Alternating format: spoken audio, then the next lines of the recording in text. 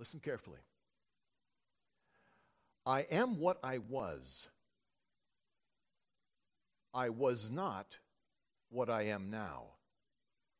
But now I am called both. So Jesus might have said of himself, fully God and fully man. Listen again. What I am, I was fully God, possessing all of the character qualities of divinity: omniscience, omnipotence, eternality. I was not what I am now, fully man, possessing all of the qualities of a man, save for sin. He ate and drank like a man. He mourned like a man. He was tempted like a man. So he is called, in popular understanding, Son of God, Son of Man. One website I explored this week highlighted 102 names for Jesus found in Scripture. There are others that argue there are many more. Particularly at this time of year, at Christmas time, it is most appropriate for us to look at the fullness of the names of Jesus, because most all of the names describe his character and his being as the God-man.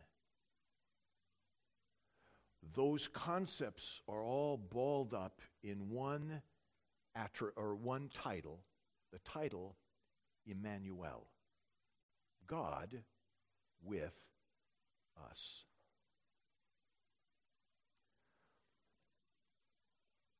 This morning I am going to do something a little different. I always exposit Scripture, explain Scripture. We look at the context of a particular verse or a sentence or a paragraph, a chapter maybe. And any preacher that doesn't do that isn't worth your time. But this morning, in that discipline of looking at the Scripture, I want to highlight 5 names of Christ. And you will find them in your hymnal, in the Christmas hymn, Emmanuel.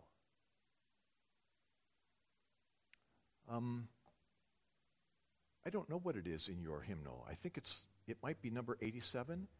Grab the hymnal in front of you. You're going to want to open to that hymn. If it's not 87, it's 97. Thank you.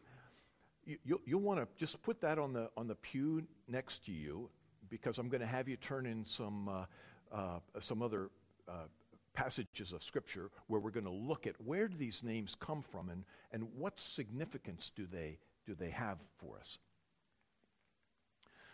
Number 97 in your hymnal,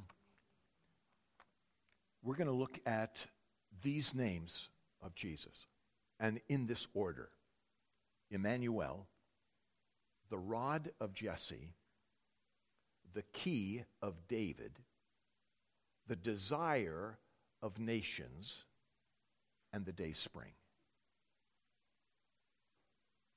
All right? You with me so far?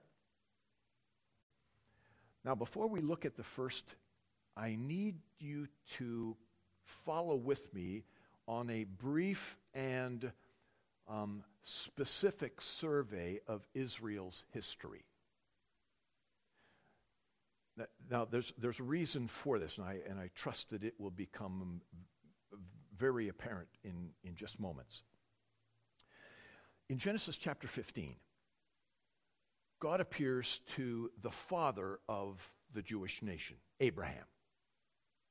And the Lord has a number of things that he promises to Abraham, namely descendants that are without number. But he says this, Genesis 15, verse 18, "To your descendants I have given this land from the river of Egypt as far as the great river, the river Euphrates. God promises the land that we call the Holy Land, we call the Promised Land, the land flowing with milk and honey. There's a number of synonyms that we use to describe God's land that he gives to this particular group of people. But immediately is not when these people enjoy the benefit of this land. For very soon, Abraham's grandson, Jacob, and his family, to that point, go down and they live in Egypt. They are exiles, if you will, from the land to be given to them. They are held captive by the Egyptians for over 400 years. So they have this promise of being in this land, but they are in mourning because they are exiled elsewhere. Moses comes along. And Moses leads them to the promised land. They don't get into the promised land by Moses' hand. Joshua is the one who actually leads them into the land. But this is what Moses warned the people in anticipation of them inhabiting the land God was giving them. Deuteronomy chapter 30 and verse 17. If your heart turns away and you will not obey, but are drawn away and worship other gods and serve them, I declare to you today that you shall surely perish. You will not prolong your days in the land where you are crossing the Jordan to enter and possess it. Next generation. Joshua, at the end of his life, says the same thing. Joshua chapter 23. It shall come about that just as all the good words which the Lord your God spoke to you have come upon you, so the Lord will bring upon you all the threats until he has destroyed you from off of this good land which the Lord your God has given you. When you transgress the covenant of the Lord your God, which he commanded you, and go and serve other gods and bow down to them, then the anger of the Lord will burn against you, and you will perish quickly from off of the good land which he has given to you. And that was Israel's destiny. They rebelled against the Lord. They were indifferent toward the Lord. And so for centuries, while they lived in the land, God brought many other peoples to war against them to bring them back to himself. They were almost as though they were captives, exiles in their own land. Because they weren't in charge, other ruling countries were.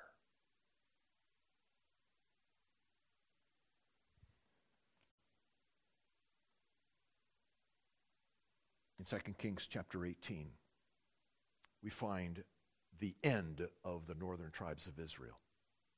The king of Assyria carried Israel away into exile. 2 Kings chapter 24, the same thing, a little more than a century later, happened to the southern tribe of Judah. Then the king of Babylon, chapter 24, verse 14, led away into exile all Jerusalem and all the captains and all the mighty men of valor, 10,000 captives and all the craftsmen and the smiths. None remained except the poorest people of the land. Here's Israel, granted this great honor and privilege to live in God's land. And yet, because they would not live God's way in God's land, he removed them. And so for many, many more years, they were mourning in the exile that they were living in. Look in your hymnal, verse 1.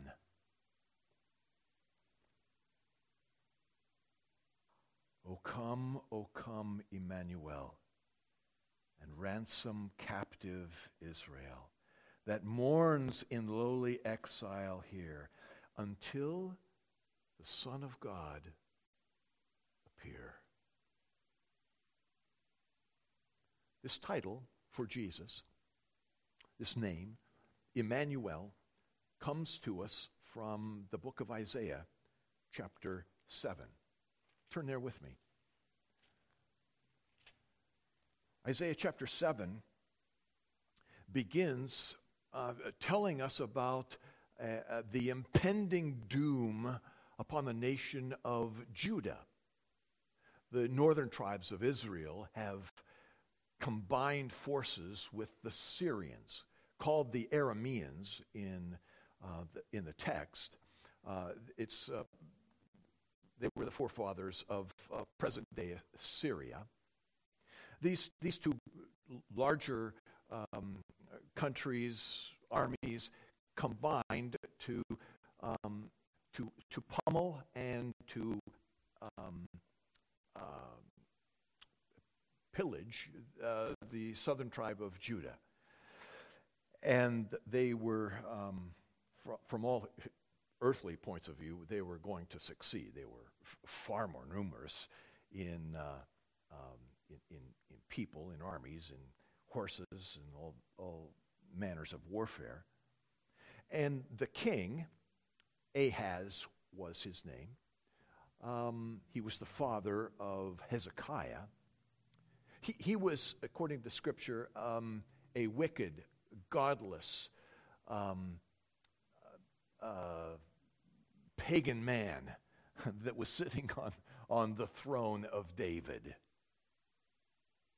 And the Lord came to Ahaz and said, Ahaz, you do not need to fear this horde that is coming against you, because I am going to bring you and Jerusalem deliverance.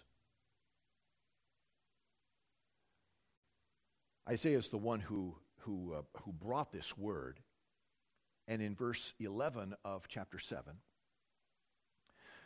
the Lord speaks through his prophet. Ask a sign for yourself from the Lord your God. Make it deep as Sheol, or high as heaven. So the prophet, speaking to the king, says, King, the Lord is going to promise deliverance for you from this horde of enemies that is coming against you. And the Lord wants to assure you that he has the power to deliver on his promise. So, King, choose your own sign. What miracle do you want to see that will be your assurance that God is going to keep his promise and bring you deliverance? What do you want to see? Make it as deep as hell itself, as high as heaven. It really doesn't matter. Go ahead, King. No, really, no. What do you want to see? Name it. In a rather sanctimonious way, the king responds. Verse 12. I will not ask, nor will I test the Lord! Exclamation point. Well, okay, so the Lord says, okay, well then I'll give you my sign. Okay, here's your sign. Verse 14. The Lord himself will give you a sign. Behold, a virgin will be with child and bear a son, and she will call his name Emmanuel. Now, if you have the New American Standard text like I do, God's version, you will notice that the word virgin might also be translated maiden.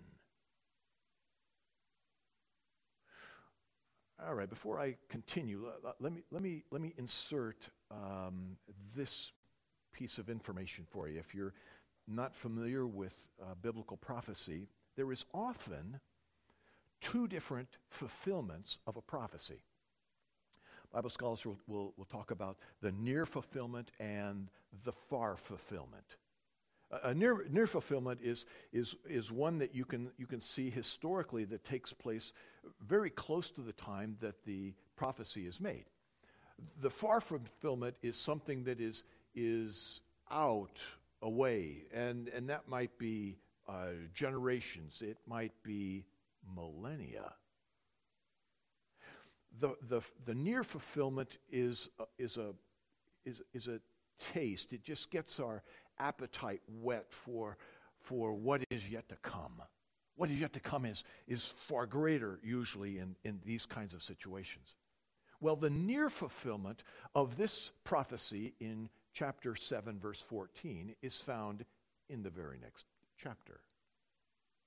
Verse 3. I approached the prophetess.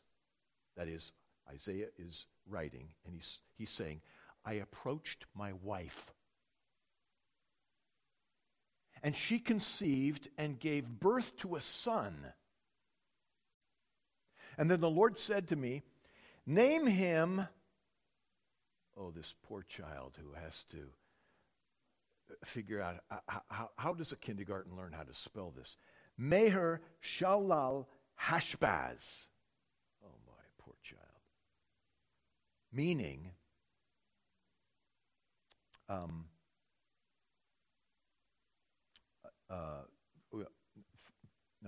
continuing on. Name him Meher Shalal Hashbaz, for before the boy knows how to cry out, my father or my mother, the wealth of Damascus and the spoil of Samaria will be carried away before the king of Assyria. Okay, so here's the prophecy. A maiden, I'm going to use that translation for a moment. A maiden is going to give birth to a child, and you shall call his name Emmanuel. And it's fulfilled, the near fulfillment, in the next chapter. Isaiah has normal relations with his wife. His wife becomes pregnant. She conceives, gives birth to the child, and the Lord tells him, don't name him Emmanuel, name him Meher Shalal Hashbaz. Wait a minute. How is that a fulfillment of that prophecy in chapter 7? Remember, the sign was to point out that God was going to keep his promise to Ahaz that Israel and the Arameans, finding their headquarters in Samaria and Damascus, respectively, these two forces would not utterly destroy Judah, as was their intent. And the Lord says, here's my sign. I'm going to give a child's going to be born. And before that child is able to say, Mama or Dada, I'm going to show you my deliverance. And here it is. God will be with you, Emmanuel. And for the sake of his education in kindergarten, he's going to have to learn how to spell Meher Shahal Hashbaz. The far fulfillment is what we see in Jesus. And here, legitimately, the Hebrew word can be translated maiden. It also can be translated virgin. Here's the far fulfillment. A virgin will be with child and bear a son, and she will call his name Emmanuel.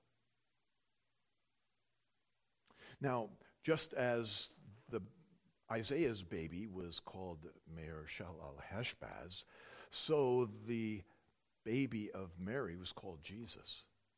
And yet he is Emmanuel. He is God with us. He is the perfect God-man, fully God, fully man. And it happened in this incredibly unusual way. We don't think that the normal relationship between a husband and a wife sexually that brings forth a child is any. I mean, that happens all the time.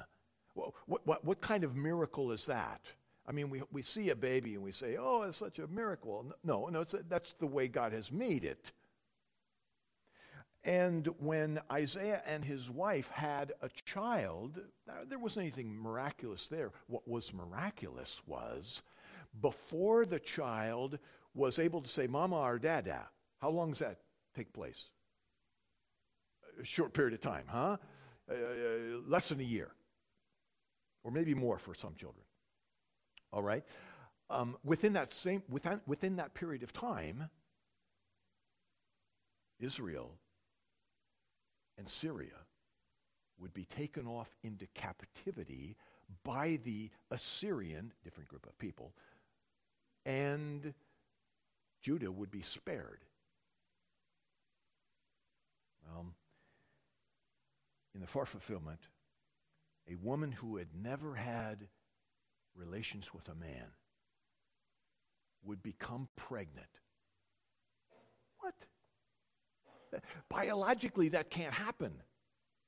I mean, even in our medically given age, there has to be sperm and an egg. Not in this case. Virgin has a child, bears a son. He is God with us. Read the first verse with me of our hymn. O come, Emmanuel, and ransom captive Israel. You're supposed to read with me. That mourns in lowly exile here until the Son of God appear. Second name we find in verse 2, and you'll find that that name, the rod of Jesse. That's the King James translation of Isaiah chapter 11, verse 1. If you turn over there with me, in Isaiah 11, the people of Israel have been brought low. Their exile continues, and the threat of exile continues. At that point, Ahaz, wicked king Ahaz, joins forces with his son Hezekiah. As low as Ahaz was spiritually, Hezekiah was just the opposite. Hezekiah was after David's heart, after God's heart. They were two spiritual opposites. They had a co-regency together. And you'll remember that in Hezekiah's time, the Assyrians came after Judah. They exiled Israel in 722 BC. They came upon Israel in 701 BC. Hezekiah was the chief king at that time. And the spiritual ebb of the country was such that there was the people were feeling oppressed.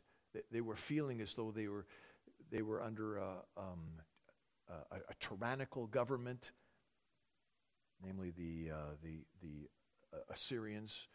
There was a feeling, even the smell of death for the country.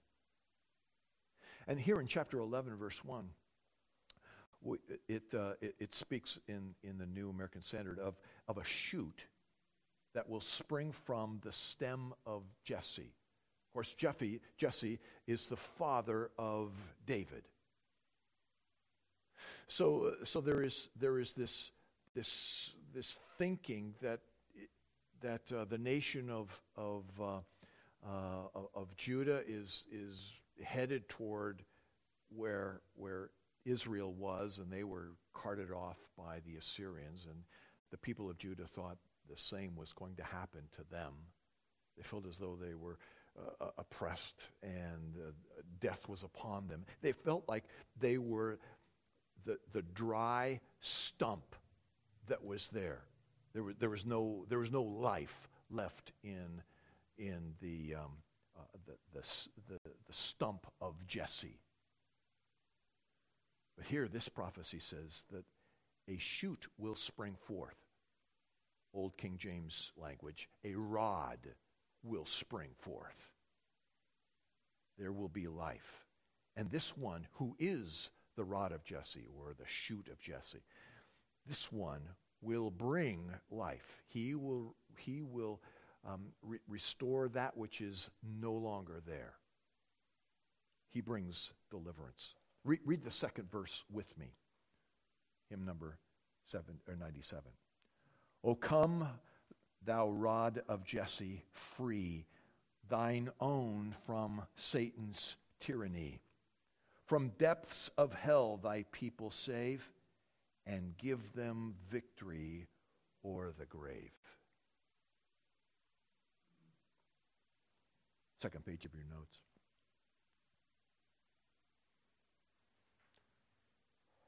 The third name of Jesus, the key of David, comes from Isaiah chapter 22. If you turn there with me, you'll find in verse 15 the name of a gentleman, Shibna is his name, who was the steward of Hezekiah's house. Now this one who is a steward is the one who is over the household. He is the chief official that has power and authority over all things having to do with the health and the prosperity of the king and his household. So he's responsible for what the king eats, and what his wives eat, and what his children eat, and what his staff members eat.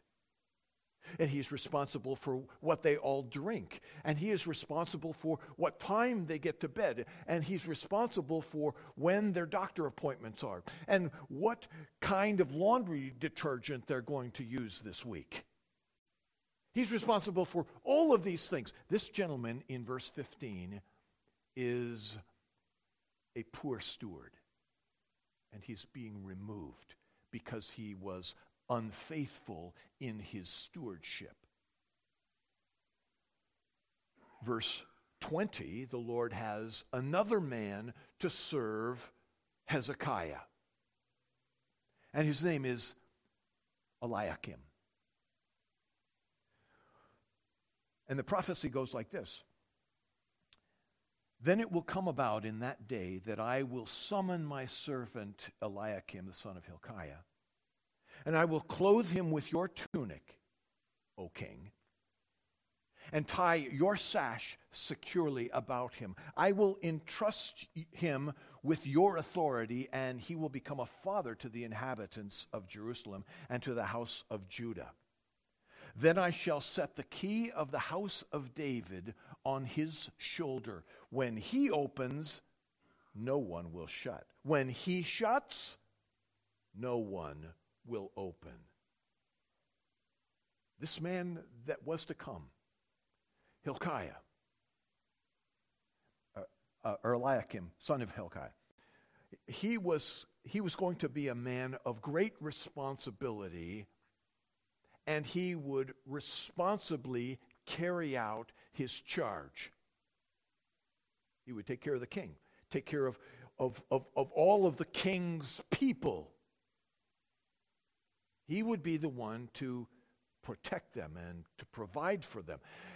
And he had on his shoulder the key. And that key was going to give him access to the authority and the resources of the realm. He was going to be able to do anything he needed to do to protect the king's people.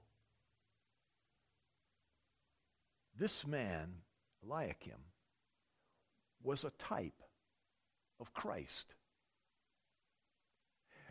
Just as Eliakim was given great authority, so the Christ would be given great authority. He would be the chief steward over all of the king's people, and he would provide for them in every way. In the book of Revelation, chapter 3, Jesus says this of himself, verse 7. He who is holy, who is true, who has the key of David, who opens and no one will shut, and who shuts and no one opens, says this. Jesus is the key of David. He not only possesses this power and authority to open the doors of heaven and provide for his people in every way, he is that key.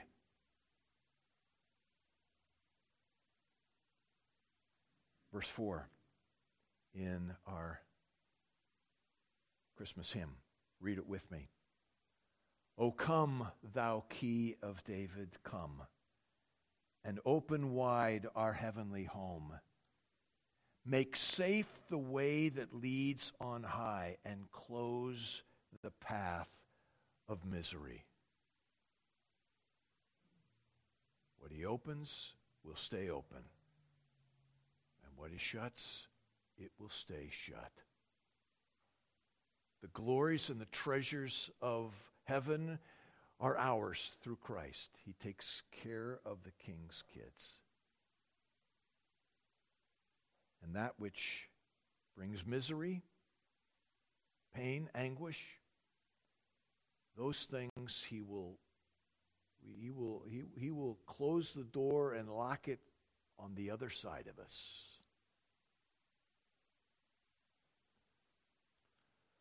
Third, or rather the fourth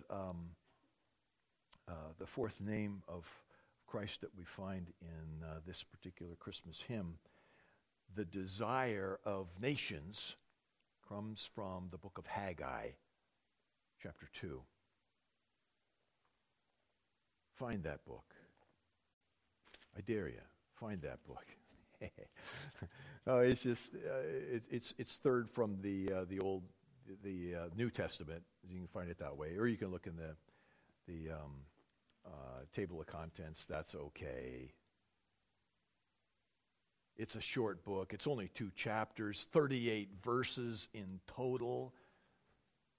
It is a summation, a truncated series of 4 sermons. Wow, have you ever heard of a preacher being that short-winded? My. Haggai chapter 2, verse 7, sorry. This particular verse, according to Hebrew scholars, is the most difficult verse to translate in all of this book. Well, great.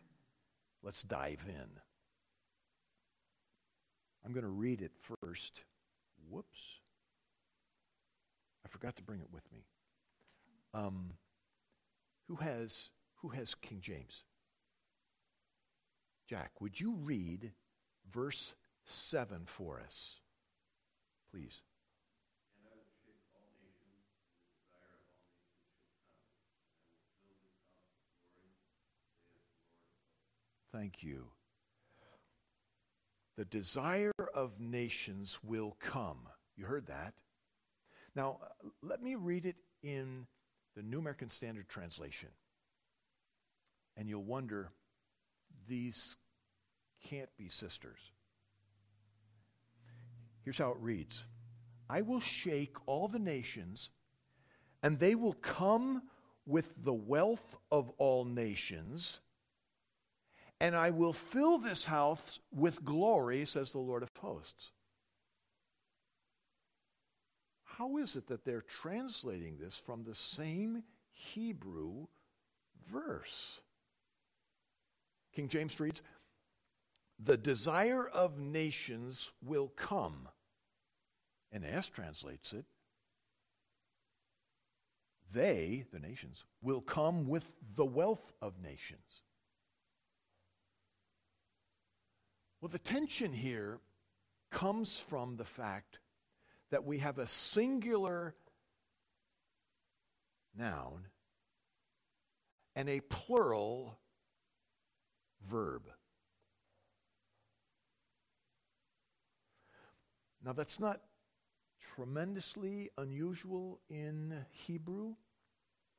And there are some scholars that will say Haggai did this intentionally. He intentionally brought ambiguity in order to make his point. So what's his point? Okay, a little bit of background here. Haggai was a post-exilic prophet, meaning after the people of Israel were allowed to go back to their homeland following Nebuchadnezzar, the king of Babylon's exilic departure, when they were allowed to come back to the land, they were given a little bit of money from the Persian government to rebuild the temple. Nebuchadnezzar had knocked the temple flat. He was so angry at the Jews for their rebellion. And he destroyed the Solomonic temple built by Solomon. So they go back to the land, and God instructs the returned exiles, rebuild the temple. And the people started and quickly gave up. Well, they ran out of money, and they didn't have the same kind of skill to rebuild the temple like it was in Solomon's day. And so the Lord sent his prophet Haggai, and through a series of 4 sermons, he urged the people, pressed the leadership, get back to work, get the temple built. Just do it, guys.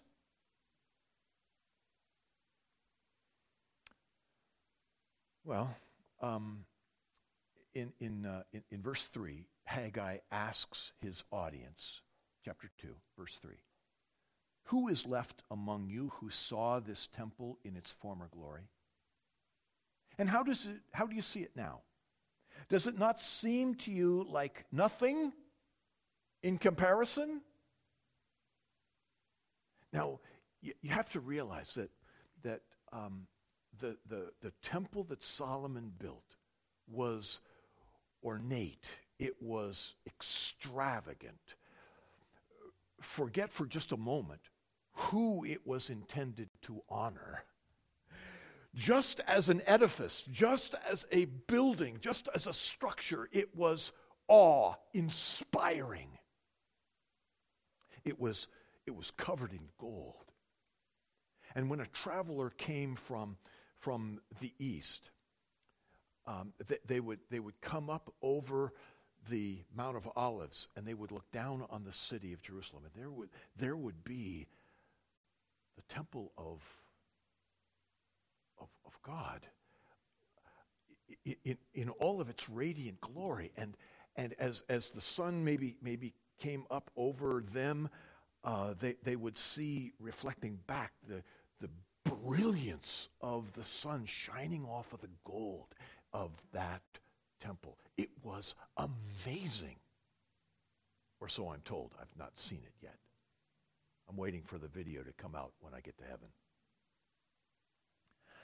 So he asks the oldsters that are there, "You were here when you were children, and you saw the temple before Nebuchadnezzar flattened it. And now we are back 70 years later. And you see the modest footprint that we have for a building here. What do you think so far?" And there was this groan in the back row. Yeah, they saw the former glory. And what they were seeing before them right now was nothing in comparison. In that context, verse 6.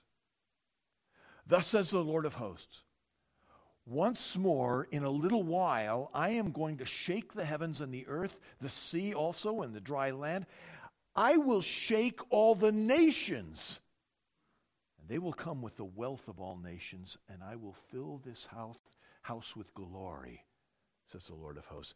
The silver is mine, and the gold is mine, declares the Lord of hosts. The latter glory of this house will be greater than the former, says the Lord of hosts. And in this place I will give peace, declares the Lord of hosts.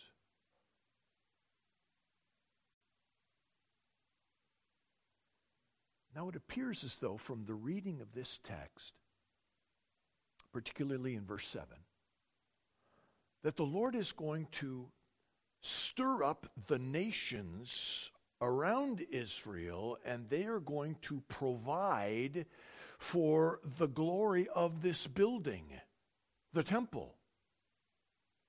Well, and historically, we can see that when Herod the Great, in the 1st century BC, 1st century AD, that's what he started it in the BC era, he was remodeling this temple in an extravagant way. So much so that you can see the foundation that he laid millennia ago, even to this day. Now, Herod was in part funded by the Roman government. And where did Rome get their money? Well, from conquered peoples that they took over. So it was the wealth of the nations that helped fund the rebuilding of the Second Temple. But the Lord says the glory later is going to be greater than the glory before. There's going to be something else greater here. We're not just talking about a building here. There's dispute whether we should translate that single noun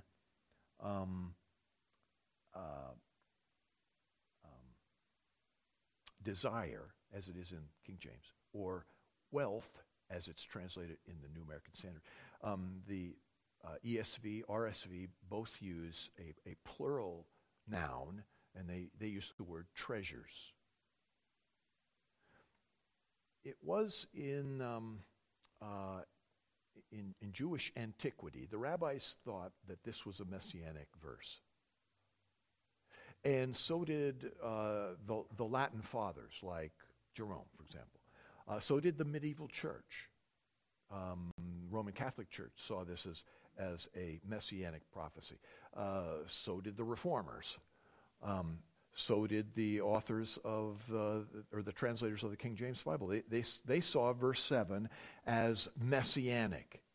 That we're not just talking about a physical structure. We're not talking about an edifice that would be glory in, that would reflect glory in its standing.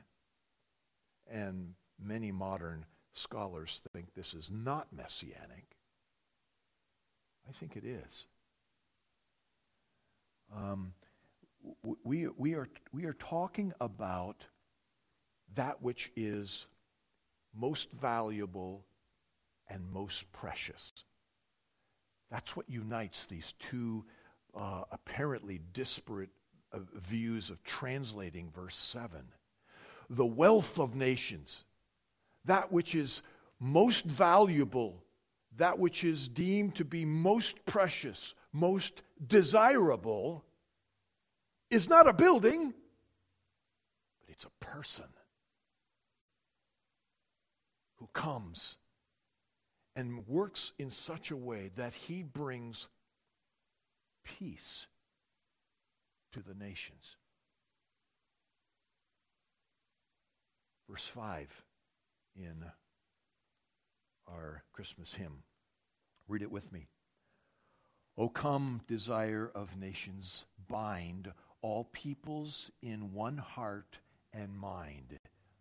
Bid envy, strife, and quarrels cease. Fill all the world with heaven's peace. Fifth description of the Lord is to call him the day spring. And the text of Scripture from which we get this is in Luke chapter 1. You remember that Luke 1, after the introduction, opens up with the story of Zacharias and his wife Elizabeth. Now, they would be the parents of a boy named John, surnamed the Baptist. And you remember that when the angel came to Zacharias and said, the Lord's got a plan for you, buddy. Your wife, though she is an elderly woman at this point, though she has been barren all of her days, she is going to conceive and give birth to a son. And old man Zacharias chortled. Yeah, you're right. Well, because he was a doubtful man and did not have faith in the word of the Lord through the angel, his mouth was shut. He could not speak for 9 months until the child was born. And when the child was born, he agreed with what the angel instructed him to do. We're going to call him John. As soon as that was determined, the Lord gave him his voice back, and he uttered a word of prophecy about John. Verse 76 of Luke 1.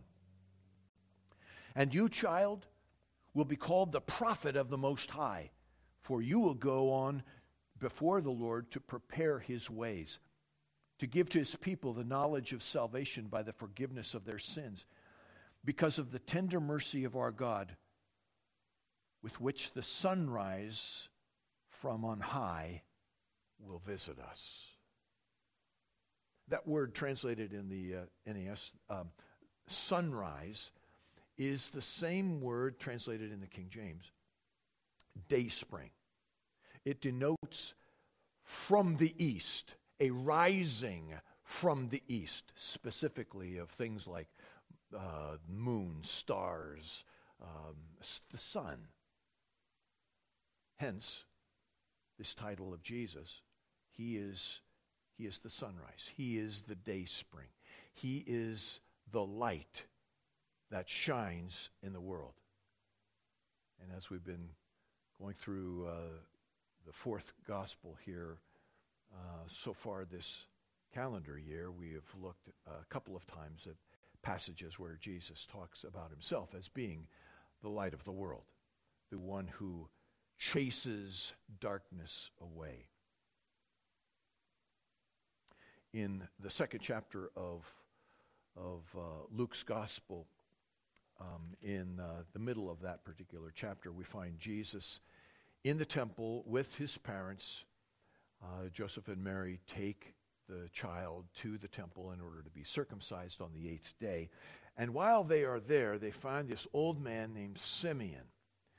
And Simeon takes the child in his arms and lifts the baby Jesus up to heaven, and he says these words, "Now, Lord, you are releasing your bondservant," speaking of himself, "to depart in peace according to your word. For my eyes have seen your salvation, which you have prepared in the presence of all peoples, a light of revelation to the Gentiles and the glory of your people, Israel. Jesus is that light, the light of revelation. He is the day spring. He is the sunrise. The third verse wraps up this particular Christmas hymn. Read it with me. O come, thou day spring, come and cheer our spirits by thine advent here, and drive away the shades of night, and pierce the clouds, and bring us light. Rejoice, rejoice, Emmanuel shall come to thee, O Israel. Oftentimes it's the old dead guys that have the best way with words. Octavius Winslow wrote this a century and a half ago. How near are you, O Lord, clothed with my very flesh? What? Did you stoop to my humanity? Did you take up into union with your deity my poor, inferior nature? Were you bone of my bone and flesh of my flesh? Did this my nature, so diseased, paralyzed, so tortured, so nervous, weak and trembling, that which oftentimes I sigh to lay down as a burden, I can no longer bear, did this same nature veil as with a garment your deity, my Lord? How near you have brought forth yourself to me. Truly, you are God with me. You are God in me. You are Emmanuel. This one who is the rod of Jesse, the key of David, who frees us from the depths of hell and opens wide heaven's doors. This one who is the desire of nations, the most precious, the only one who can bring world peace. This one who is the day spring that shines as light in the world. He brings us light. This one is Emmanuel, God with us. With us in our suffering, with us in our pain, with us in our joys, with us in our temptation, with us in our death.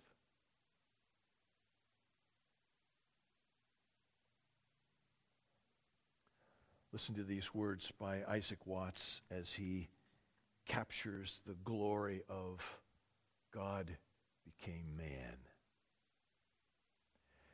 Dearest of all the names above, my Jesus and my God, who can resist thy heavenly love or trifle with thy blood? 'Tis by the merits of thy death the Father smiles again.